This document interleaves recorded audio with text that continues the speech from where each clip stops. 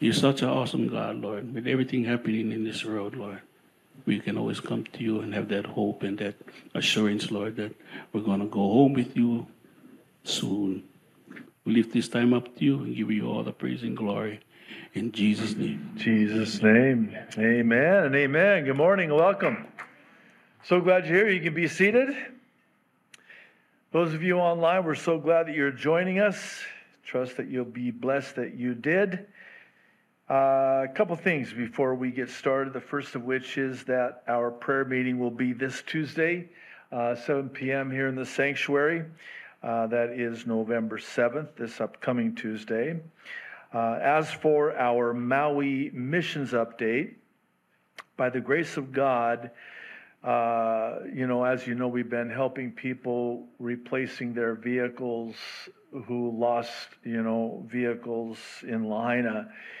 And we were able to replace a vehicle for a brother in Christ whose wife was not a believer, but came to Christ as a result of that. Well, I love it when God does that, So additionally, we're continuing to provide immediate needs for those needing it most, of which there are still so many. But God, as He's always so faithful to, is providing, and He's moving in Lahaina on the hearts and minds of the people of Lahaina. Also, I wanted to give you a quick update on our mission outreach efforts to both Arabs and Jews in Israel. I think I mentioned this last week. I'm in the process of vetting ministries there in Israel. And again, by the grace of God, I preface almost everything that way now. By the grace of God, it looks like we may have narrowed it down. So Lord willing, and if we're still here, I'm hoping to provide a good report about a ministry in Israel that has an outreach to both Arabs and Jews in Israel. By the way, I appreciate your grace towards me when I emphasize the Arabs and Jews in Israel, not just because I'm an Arab and okay, maybe it has something to do with that. And they're my people, but 20% of the population of Israel are Arabs. So it's the Arab and the Jew. And in Christ, by the way, there is no distinction anyway. So, also, Steve White is here on island, and I've asked him to share with us a brief missions update from the Philippines. So he will be here next Sunday. That's the 12th, and I'm going to have him share before both of our Sunday morning services. Also, we have information out front about the missions in the Philippines. And then, very excited to have Wally and Mara. I was looking to see, they left. Wow, was first service that bad? Anyway, so yes, so well, you're still here. So, but anyway, we have a team going to Nepal, and that's coming up. I can't believe it's already here. So, I've asked them to come up with the team on Sunday, November 26th, and share both Sunday morning services, but more importantly, so that we can pray for them, send them off, pray over them. They leave that following Wednesday for Nepal. They'll be there from November 29th through December 16th. And please do pray for these guys going on this particular mission trip. And then lastly, we're also hoping to have JB here with us again. Some of you might remember when she was here the first time from Japan. This time, maybe it's going to be along with some of her team, and I've also asked her if she would be willing to share with us an update as well. Once we get it confirmed, I'll let you know. But in the meantime, please, please, please bathe all of these missionaries and mission outreaches in prayer. 2 John chapter 1, because there's only one chapter in 2 John. Our text today is verses 7 through 9. I'll ask you to stand if you're able. If not, where you're seated is fine. You can follow along as I read. Apostle John is continuing by the Spirit and writes, verse 7, many deceivers who do not acknowledge Jesus Christ as coming in the flesh have gone out into the world. Any such person is the deceiver and an antichrist. Watch out that you do not lose what you have worked for, but that you may be rewarded fully. Anyone, verse 9, who runs ahead and does not continue in the teaching of Christ does not have God. Whoever continues in the teaching has both the Father and the Son.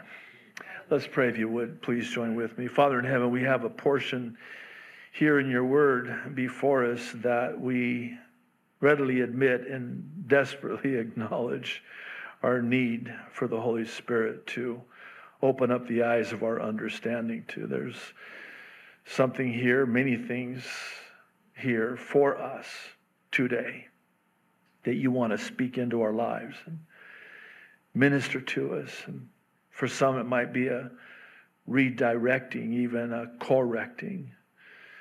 And for others, it just might be an answer to prayer, a prayer that's being prayed and has been prayed, and you're going to answer that as only you can.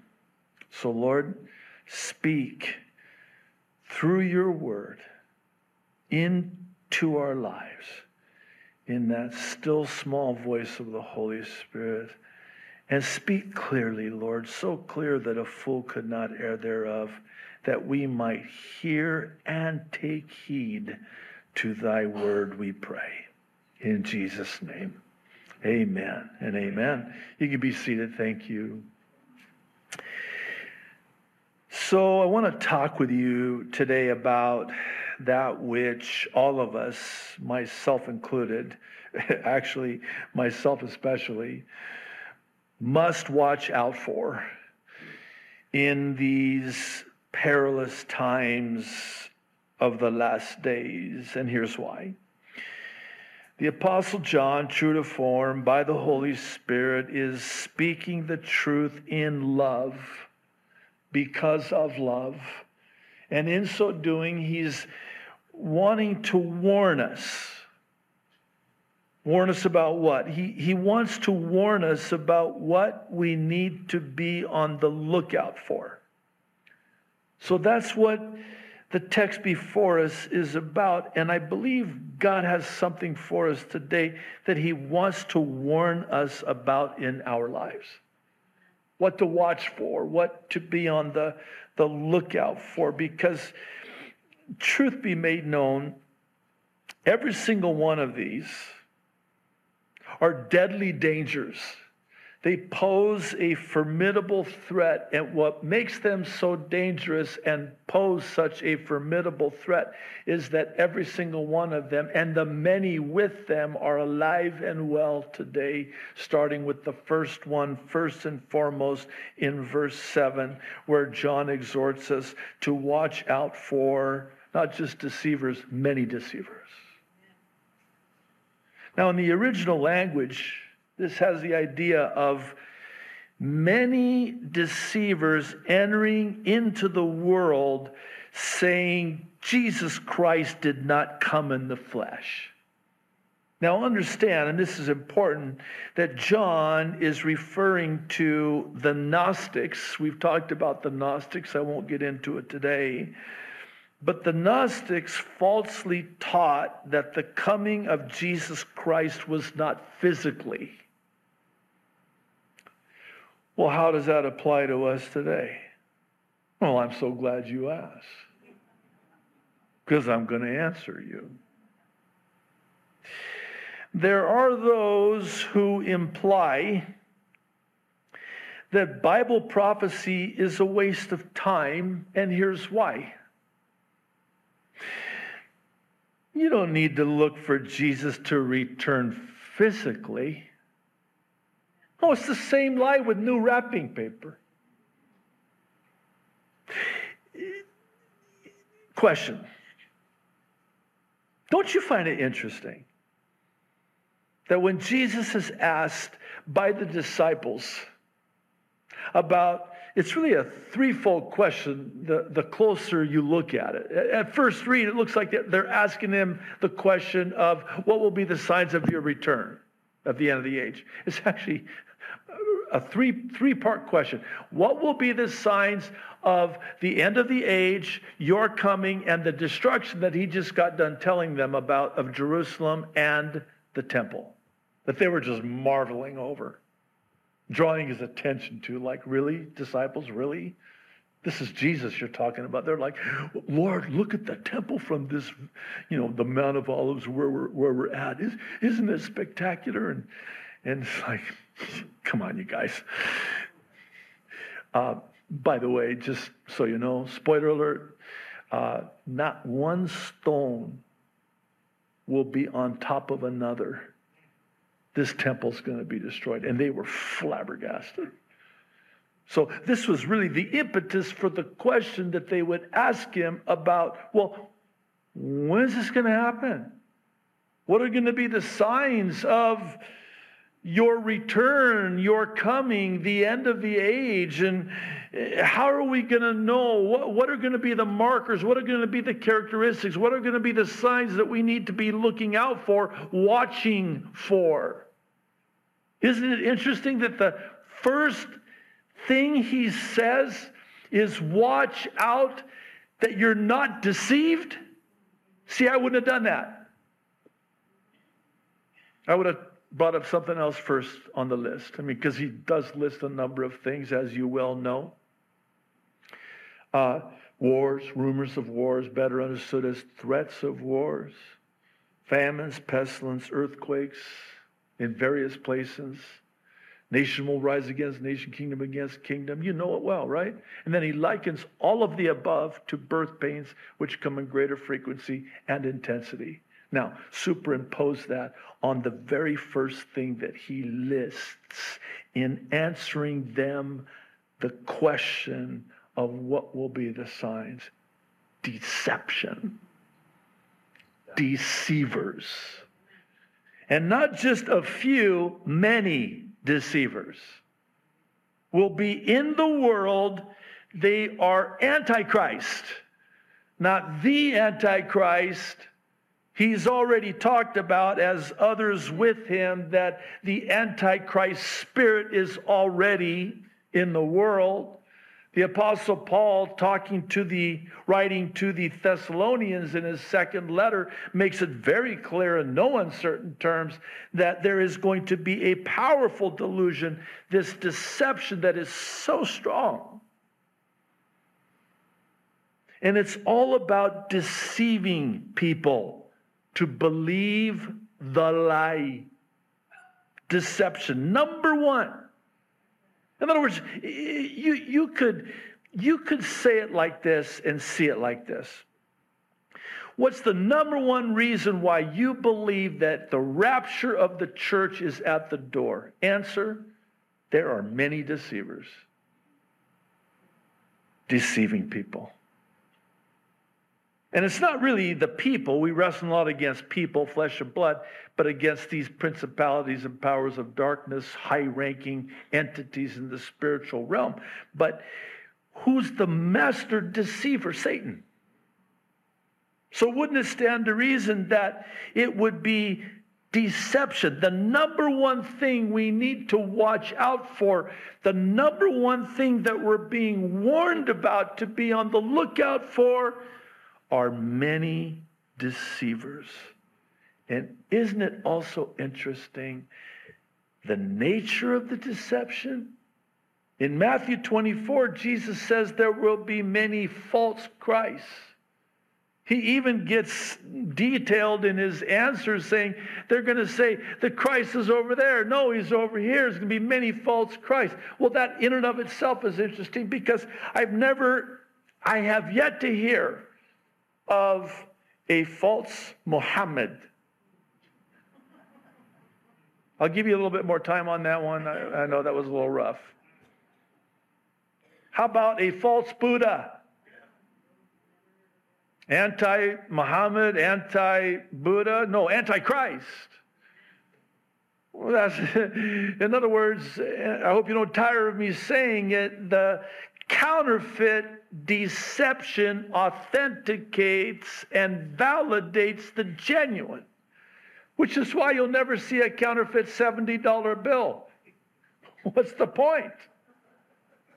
There's counterfeit Christ. There's deception about Jesus Christ because he's the genuine Savior and God. Can I just do one more? Please. Oh, go, you guys. Thank you so much. I love you, man. You're a very gracious bunch. I know, and I hope you don't tire of me using this one, but it's really interesting, isn't it, that nobody ever takes the name of Buddha or Muhammad in vain? When was the last time somebody just went, "Oh, Muhammad"? No, you should ask them the next time. No, be nice. Don't be like me. Don't do what I do what I say. Because, it's fingernails on a chalkboard. That's an understatement. When somebody takes the name of yours and my Jesus in that way, I mean, everything, the Holy Spirit is writing inside of us. And everything within us, that's my Jesus. You're taking the name of Jesus, the only name above all names given among men whereby we must be saved, and you're talking about my Jesus like that.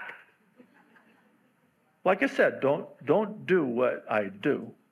But I want you to ask them a question. Say, why are you taking the name of Jesus?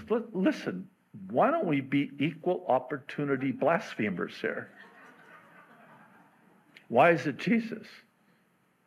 Why don't you say, you guys want to have a ecumenical, one faith, one religion, Jews and Muslims and Christians, actually Catholics, all worshiping together, because after all, we all worship the same God. Well, then, why aren't you using their name then that way? Because they're not God. That's why. There was one more. I'm hesitating.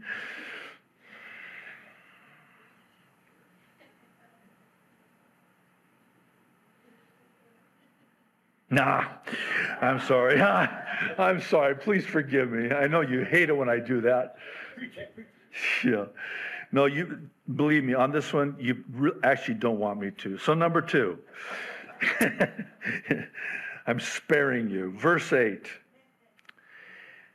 Watch out for lost rewards. Now, this is one of those places in God's word that can be misunderstood. What do you mean? Lost what? I need to be on the lookout for and watch out for. I could lose rewards? Wait a minute. Well, John is absolutely not referring to losing one's salvation. If you're born again, you cannot be unborn again. Once you're saved, you're saved. You can't be born again and now you're saved. All right, you take it from here. Well, I'm not going to be saved very long. Because now, it's like God said, I did my part, gave you my only begotten Son who died for you. You believed in him, you're saved. Now, wish you the best. Well, I'm going to make it probably, and don't look at me all spiritual, because you wouldn't make it very far either. I might make it 4 or 5 minutes, and I'm not going to be saved anymore. So now you're telling me that I have to do something to keep that which was given to me? Oh, there were conditions here? Oh, you mean I've got to work to keep it? or I'll lose it. No way. No way. So if he's not talking about losing salvation, then what is he talking about? He's talking about losing the potential for rewards. Hang on to that word potential, because this is crucial that you don't miss this. And I'll try to explain it with the help of the Holy Spirit. Because this, too, is... Think this through with me. Okay, so we have rewards, treasures in heaven, right, that we lay up. We have crowns. We have rewards. Great are your rewards in heaven.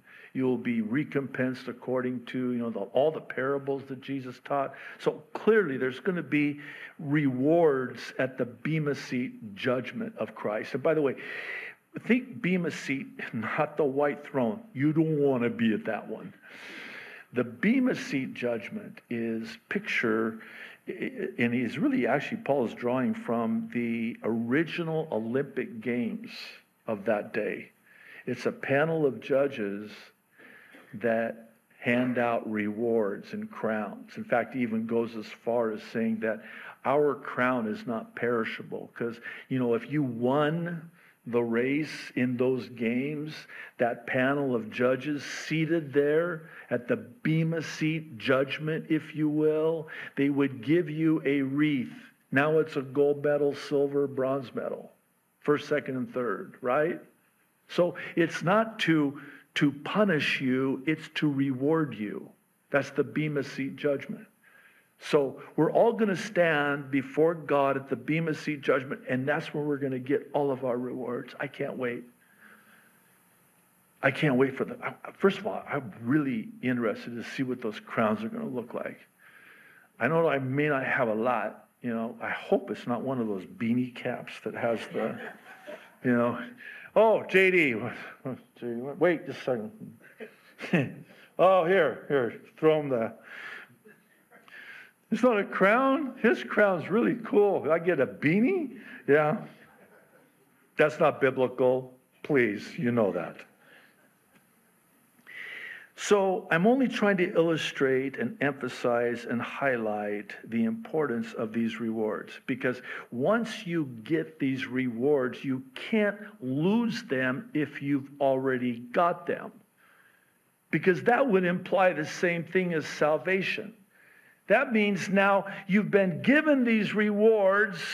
You have these rewards awaiting you in glory, but if you're a bad boy, it gets yanked. And that's when you get the beanie instead. I'm taking that too far. I won't do that again. You see what I'm saying? So, wait a minute, Pastor. Okay, so what's John saying here? If he's not talking about losing our salvation, that's off the table. He's not talking about losing rewards we already have, because that would imply we have to work to keep that which we were given, just like salvation. So if he's not talking about that, pray tell, what is he talking about? Watch this. He's talking about, here's that word, the potential for future rewards that could have been ours. In other words, we haven't got them yet, but watch out so you don't lose what you could have had. Let me try that again. This is something that matters for all of eternity. Think about it like this. Our lives here on earth are but a vapor. 70, as they say.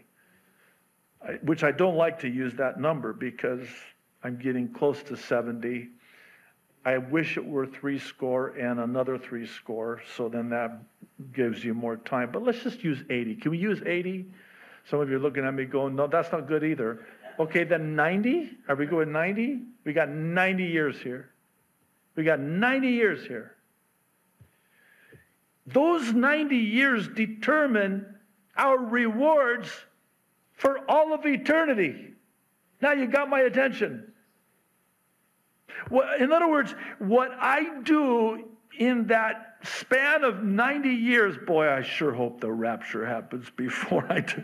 First of all, I won't make 90 at this rate anyway, but enough of my problems.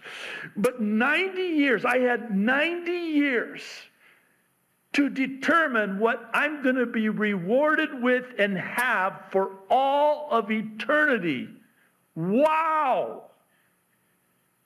That's what John's talking about. Watch out. You've got just but a short time. And there is this propensity for you to be rewarded accordingly during your time here on earth, which will be that which is predicated. I totally botched that one. It's been a long week. Your eternal rewards are predicated upon your time here on earth. I wonder if we all really understood that and embraced that and knew that and truly got that. Would that change how we lived our lives down here? Would that change how we invest our time down here? Would that change how we live our lives as short as they are down here? Knowing that once it's all said and done, and I take my last breath in this life and my first breath in eternity, the book is sealed, the rewards are there, and now for all of eternity, not that there cannot be tears in heaven or regrets, because that wouldn't be heaven. I think that's the other place. But could you imagine for all of eternity? I could have had that. There's no envy in heaven. I mean, I think like this, though, sometimes, and I know they have clinical terms for this, but I just think, my mansion, right? And I want to be driving, I get to drive in heaven, by the way. I put in my request, so I'm going to be driving on streets of gold, okay? And there's no speed limit. Anyway, so, I'm driving by and I look at this mesh, I'm going, oh, because it's a local. Oh, look at the size of that thing. That is like way bigger than mine. This is only an illustration. This is not a doctrinal point. You mean I could have had a mansion that big too? Yeah. Wow. That's what John's talking about. We all have the same potential. We all start off on the same level playing field, if you will. Because we all have the same amount of time, 24 hours in a day. And how I spend my time in this life will be that. I'm doing it again. Why don't I stop while I'm ahead? I was never ahead. That's why I don't stop. What I do with my time. And by the way, stop with I don't have time. Listen, if it were really important, you'd make time. Come on, let's be honest. I'm talking about myself too. I've heard it said like this when it comes to prayer, and this is not a sermon on prayer, though it could be. Well, I'm too busy to pray. You're too busy not to pray. Man, I just can never find the time. Oh, interesting, but you can find the time to watch that next season. Oh, I really did it this time, didn't I? No, I'm just real talk, man. Aren't those episodes, don't they have like, I don't know what, 10, 12? I don't know anything of this. I'm talking about you. Not me, of course. I better be careful there. If you see a lightning bolt, can you just give me a heads up? I mean, each one's 45 minutes. 45 minutes?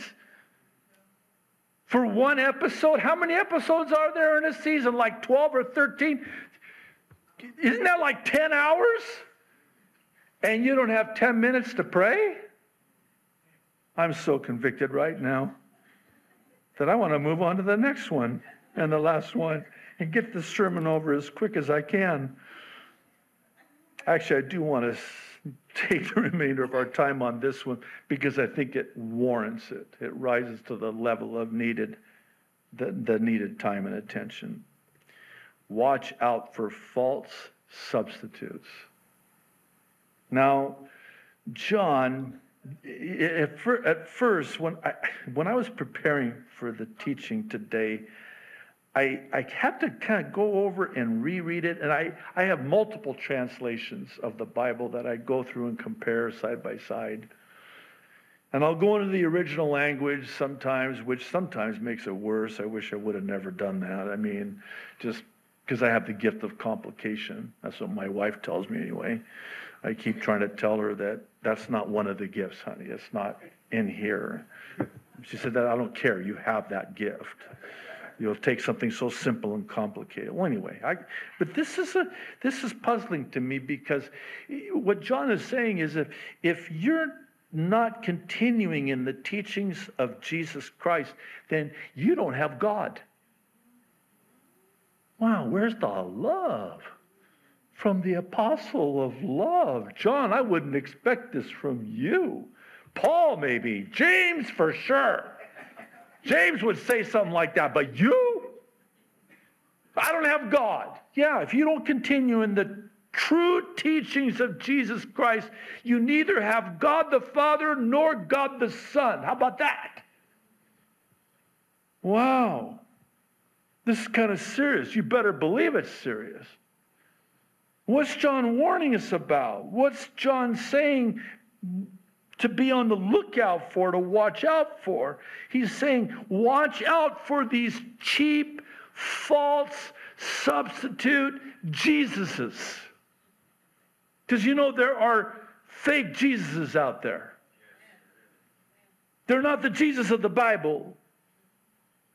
They're not continuing in the doctrine, the sound doctrine and teaching of the true Christ. And they don't have God, and they don't have the Son. So now the question is, if they don't have the Father or the Son, which teaching of Christ do they have? A substitute teaching. A false Christ. What does that look like? Oh, this is a user-friendly Jesus. This is a Republican Jesus. Okay, it's a Democratic Jesus too. It's an American Jesus. We talked about that, by the way, in the prophecy update, incidentally.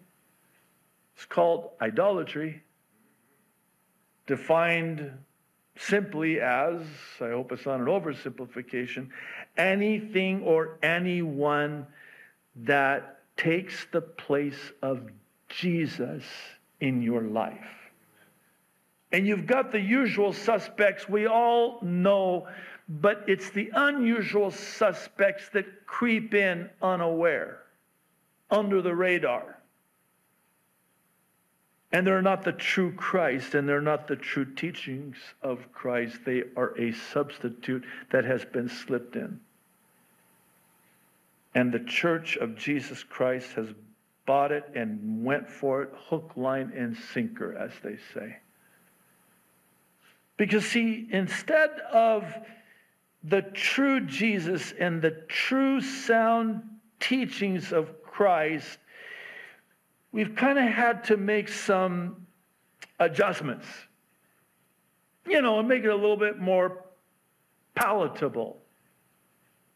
Because, I mean, come on, this whole thing about you want to be my disciple, you need to die to yourself and pick up your cross and follow me. That they're not going to come back, so we better soften it up and water it down. And by the way, not just the teachings, but the worship. You'd be hard-pressed. I know we've talked about this, and I don't mean to harp on this, but actually I do mean to harp on this, because this is a big problem. They've substituted the words in these songs. They've taken out words like the blood. In fact, they've taken that whole song off the list now. There's power in the blood of Jesus. Ooh, blood. That sounds so bloody, because it is. Who can wash away my sin? You calling me a sinner? Oh no, we gotta fix that. We gotta bring a Jesus in that's a little more seeker friendly. So because, and this is true story, by the way, for real. A pastor was asked the question about what is his sole goal on Sunday mornings when he teaches. By the way, you can have a Bible, quote from the Bible, but that doesn't mean you're teaching the Bible.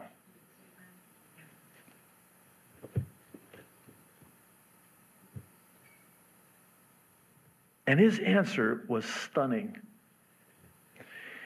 My goal is to get that person, I'm going to look at anybody when I do this, so my goal is to get that person that's in my church to come back next week. Oh, wait a minute. Well, that explains everything then, doesn't it? No wonder. No wonder the Church of Jesus Christ is in the condition that it's in today. It's the Laodicean church. It's lukewarm. No wonder you substituted a different Jesus. This is a Jesus. In fact, the Jesus that you've substituted the real Jesus with is a Jesus that you want to make sure that the person in your church, it comes back for that Jesus. If you invite anybody to come to Christ, which Christ are you inviting them to come to? Oh, so when you're teaching, presupposing you're even teaching and preaching the word, but let's just give you the benefit of the doubt and say that you are. And your goal is to keep that person. Again, I'm still trying not to look at anybody, but it's not working out too well. Your goal is to keep them here, and because the worst thing for a pastor is when somebody gets up and walks out in the middle of a sermon. In fact, all of our heads bowed and our eyes closed. If you want to leave, do it now. Just get it over with. Peel the Band-Aid off quick. But if your goal is for them to come back next week, then wouldn't it stand to reason that you can't teach that? You can't teach that. You can't teach that. You can't teach this. You have to substitute it with something that will bring them back next week, because if you say that, they're not going to come back. Well, where are they going to go? Oh, they've got a smorgasbord of churches to pick from that they will flock to in great numbers, by the way, which is a last days prophecy, that's got a pastor, I'm sorry for this, wearing skinny jeans and a latte, very cool, very hip. That ship, I like to say that ship sailed, but I never had that ship to begin with to sail anyway. But I mean, this guy's hip, cool, relevant, keeps it short. I mean, I'm going to use an old word that's going to date me, but some of you guys will appreciate this. He's groovy. I mean, the guy's just cool, man. And he gets up there and he's talking to me about a Jesus that loves everybody. He accepts you just the way you are. And they stop right there because they want you to come back. Because if you told them the truth in love because of love, and Jesus is the truth, and Jesus is love, they'll go down to a church down the street that others are flocking to hear what their itching ears are wanting to hear, which is, you're a good person. You're good. It's all good. You're good. I'm good. We're good. God loves you. Because, see, they're not going to tolerate or put up with sound doctrine in the last days. Sound doctrine being that you're a sinner and you need a Savior, and Jesus is your Savior. And if you don't come to a saving knowledge of Jesus Christ, you will spend eternity in hell. Well, I'm out of here. The guy down the street, I mean, they offer free iPads as gifts. They do a drawing. No, for real. No, I'm serious. They have drawings to get people, because that's our goal, remember? To get you there, to keep you there, and to get you back there. So next week, I feel like an infomercial. We're going to have a drawing for you can win an iPad, and that's not all.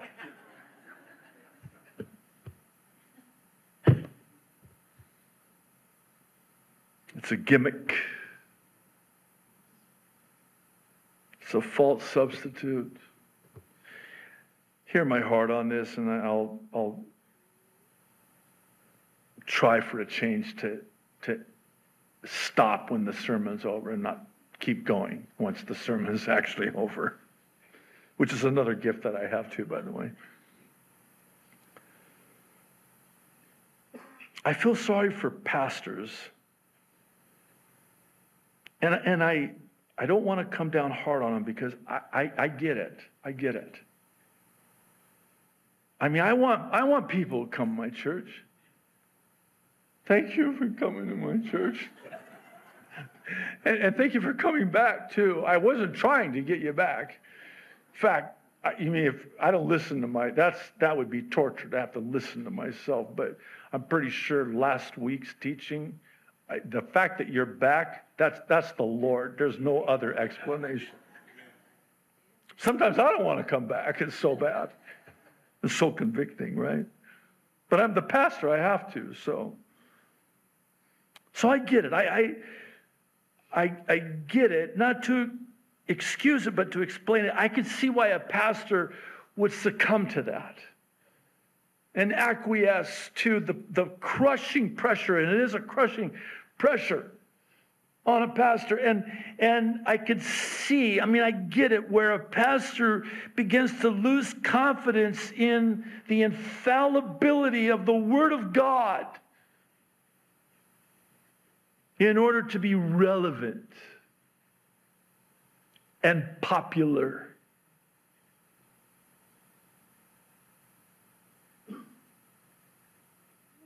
But that's not what we're called to. I'm not trying to get you to come back. I'm trying to get you into heaven. I'm trying to scare the hell out of you and the heaven into you, actually. Because I'd rather scare you into heaven than flatter you into hell and just tell you what you want to hear. Oh, yeah. Hey, you're a good person. No, you're not. No, but you got a good heart. No, Jeremiah said your heart is deceitfully wicked. Beyond repair. You don't even know how bad it is. It is hopeless. You have a good heart? Your heart is deceitful. It's so deceitful that your heart has lied to you and you believe your own heart's lies. I'm really taking this one to town, aren't I? One last thing on this. You know that saying, oh, just follow your heart. No! It's deceiving you.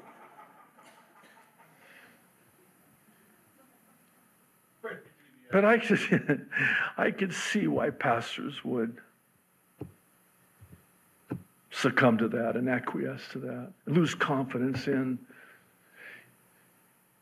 I remain steadfast, not because I'm special. I am fully capable of acquiescing to a message of relevance and popularity. But you know what will happen is I'll have a church that'll be a mile wide and an inch deep. I'd rather have a church that, well, I kind of do, is like an inch wide, but a mile deep. And my job description, very simple. Preach the word.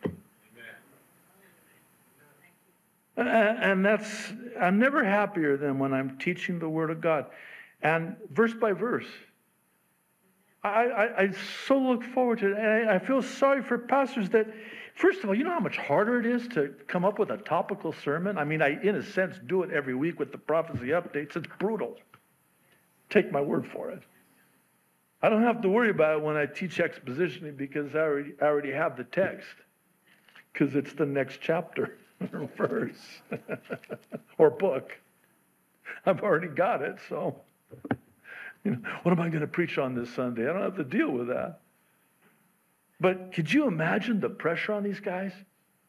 Especially nowadays, in this world that we're living in, the pressure to succumb to a substitute because it's more palatable and relevant. Because that good old-time religion.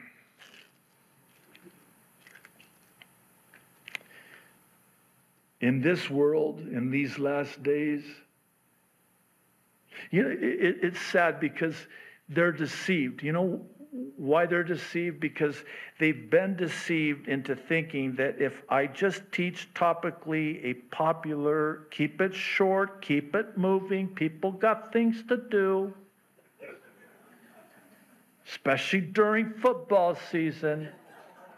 No, I did it. I said it. I did. I went there. That's another true story, by the way. Pastor on the mainland shares about how that when there's a football game, I won't mention the NFL team, it'll give it away. I'll give you the initials. No, I won't do that. He says, on those Sundays, first of all, they don't even come to church. And the ones who do leave before kickoff. Now, I want to ask a question, and I ask this sincerely from my heart, and the Lord knows my heart. What are you going to do in heaven? I mean, if you don't want to be in church, what are you going to do in heaven? Because there's no kickoffs, there's no NFL there. And if you're looking at your watch in church and you don't want to be there, why would you want to be in heaven? Because that's what you're going to be doing in heaven, is worshiping Him. And it's not going to be a got to, it's a get to. But see, one last thing, and I'll close. And this is, again, just hear my heart on this, because this is personal for me. When you cave into the pressure to get away from the sound doctrine, the teaching and preaching of the Word of God, and you soften it up and you water it down and you make it palatable and make it, reasonable and just kind of an in-and-out burger service, 20-minute sermonette for Christianette kind of thing, as they say. You know what you've done? To that person that you want to come back to your church next week, because that's your goal, you have just done them a grand disservice. Because now they're not equipped, they're ill-equipped for when life hits, and life hits. And if you've been giving them cotton candy Christianity, trying to satisfy their sweet tooth with a cheap substitute, and then life hits, what are they going to do? That's on you. That's on you. Because they're not grounded in the Word. And their whole world falls apart. Because they're not on the rock. They've not been taught the solid rock foundation of God's Word. Matthew's Gospel, Jesus' parable. I mean, it doesn't get any more dramatic than that. You got two builders. They both built a house at the same time. Apparently, they both went to the same church because they both heard the words of Christ. But one of them built his house on the sand, the other on the rock. So when life hit, when not if, the storm comes, and the storm comes. The house that was built on the rock, that's in the original, by the way. The one on the sand, and I mean, it's pretty detailed again. It not only falls and crashes, but it falls with a great fall. Why? What was the difference? They both went to the same church. They both heard the word of God. They both built houses. What was the difference between the house on the rock and the house on the sand? Oh, the one on the rock was the builder who put the word of God into practice. He was not just a hearer of the word, he was a doer of the word. But that presupposes that he even heard the word to do in the first place. How are people going to be doers of the word if they're not hearers of the word first? So now life hits, the storm comes, everything falls apart, and what happens to me? I come crashing down, and great is that fall when I do. When our daughter died, I and again, God knows my heart when I say this, had it not been for being grounded, I mean grounded in the Word of God, early on, first 6 months after I was born again, I mean, I read the Bible from cover to cover. It took me a while. All the brain cells I killed. And that was a good news Bible. That's talk about a limited vocabulary. Even that was a stretch for me. Anyway, so I read it from the very beginning, Genesis all the way through to Revelation, got grounded. Then I went back and I started getting grounded in the Word of God. I grew in grace, matured in Christ, so that when the storm came, I didn't come crashing down because I'd been grounded. My life was built on the solid rock foundation of God's Word and not on some cheap substitute. Because if it's a cheap substitute, it's just a matter of time before you're going down. So John would say to us today, could you imagine if our guest speaker, I would totally announce that all over radio, TV. Pastor JD has a special guest speaker, the Apostle John. How did he get him? I just taught the word. So what's John, our guest speaker today, saying to us, warning us about? Watch out. Watch out. Be on the lookout. These are deadly dangers. Many deceivers, especially these false substitutes. Just watch out, because there are already many out there. Be on the lookout for them. I told you I would stop, so now I'm going to stop very abruptly. David, come on up, stand up, the end. Let's pray. The sermon was over about 5 minutes ago, but I kept it on life support a little bit longer. Father in heaven, thank you. Such a good word. Hard word a little bit, but a good word nonetheless. A word fitly spoken for us today,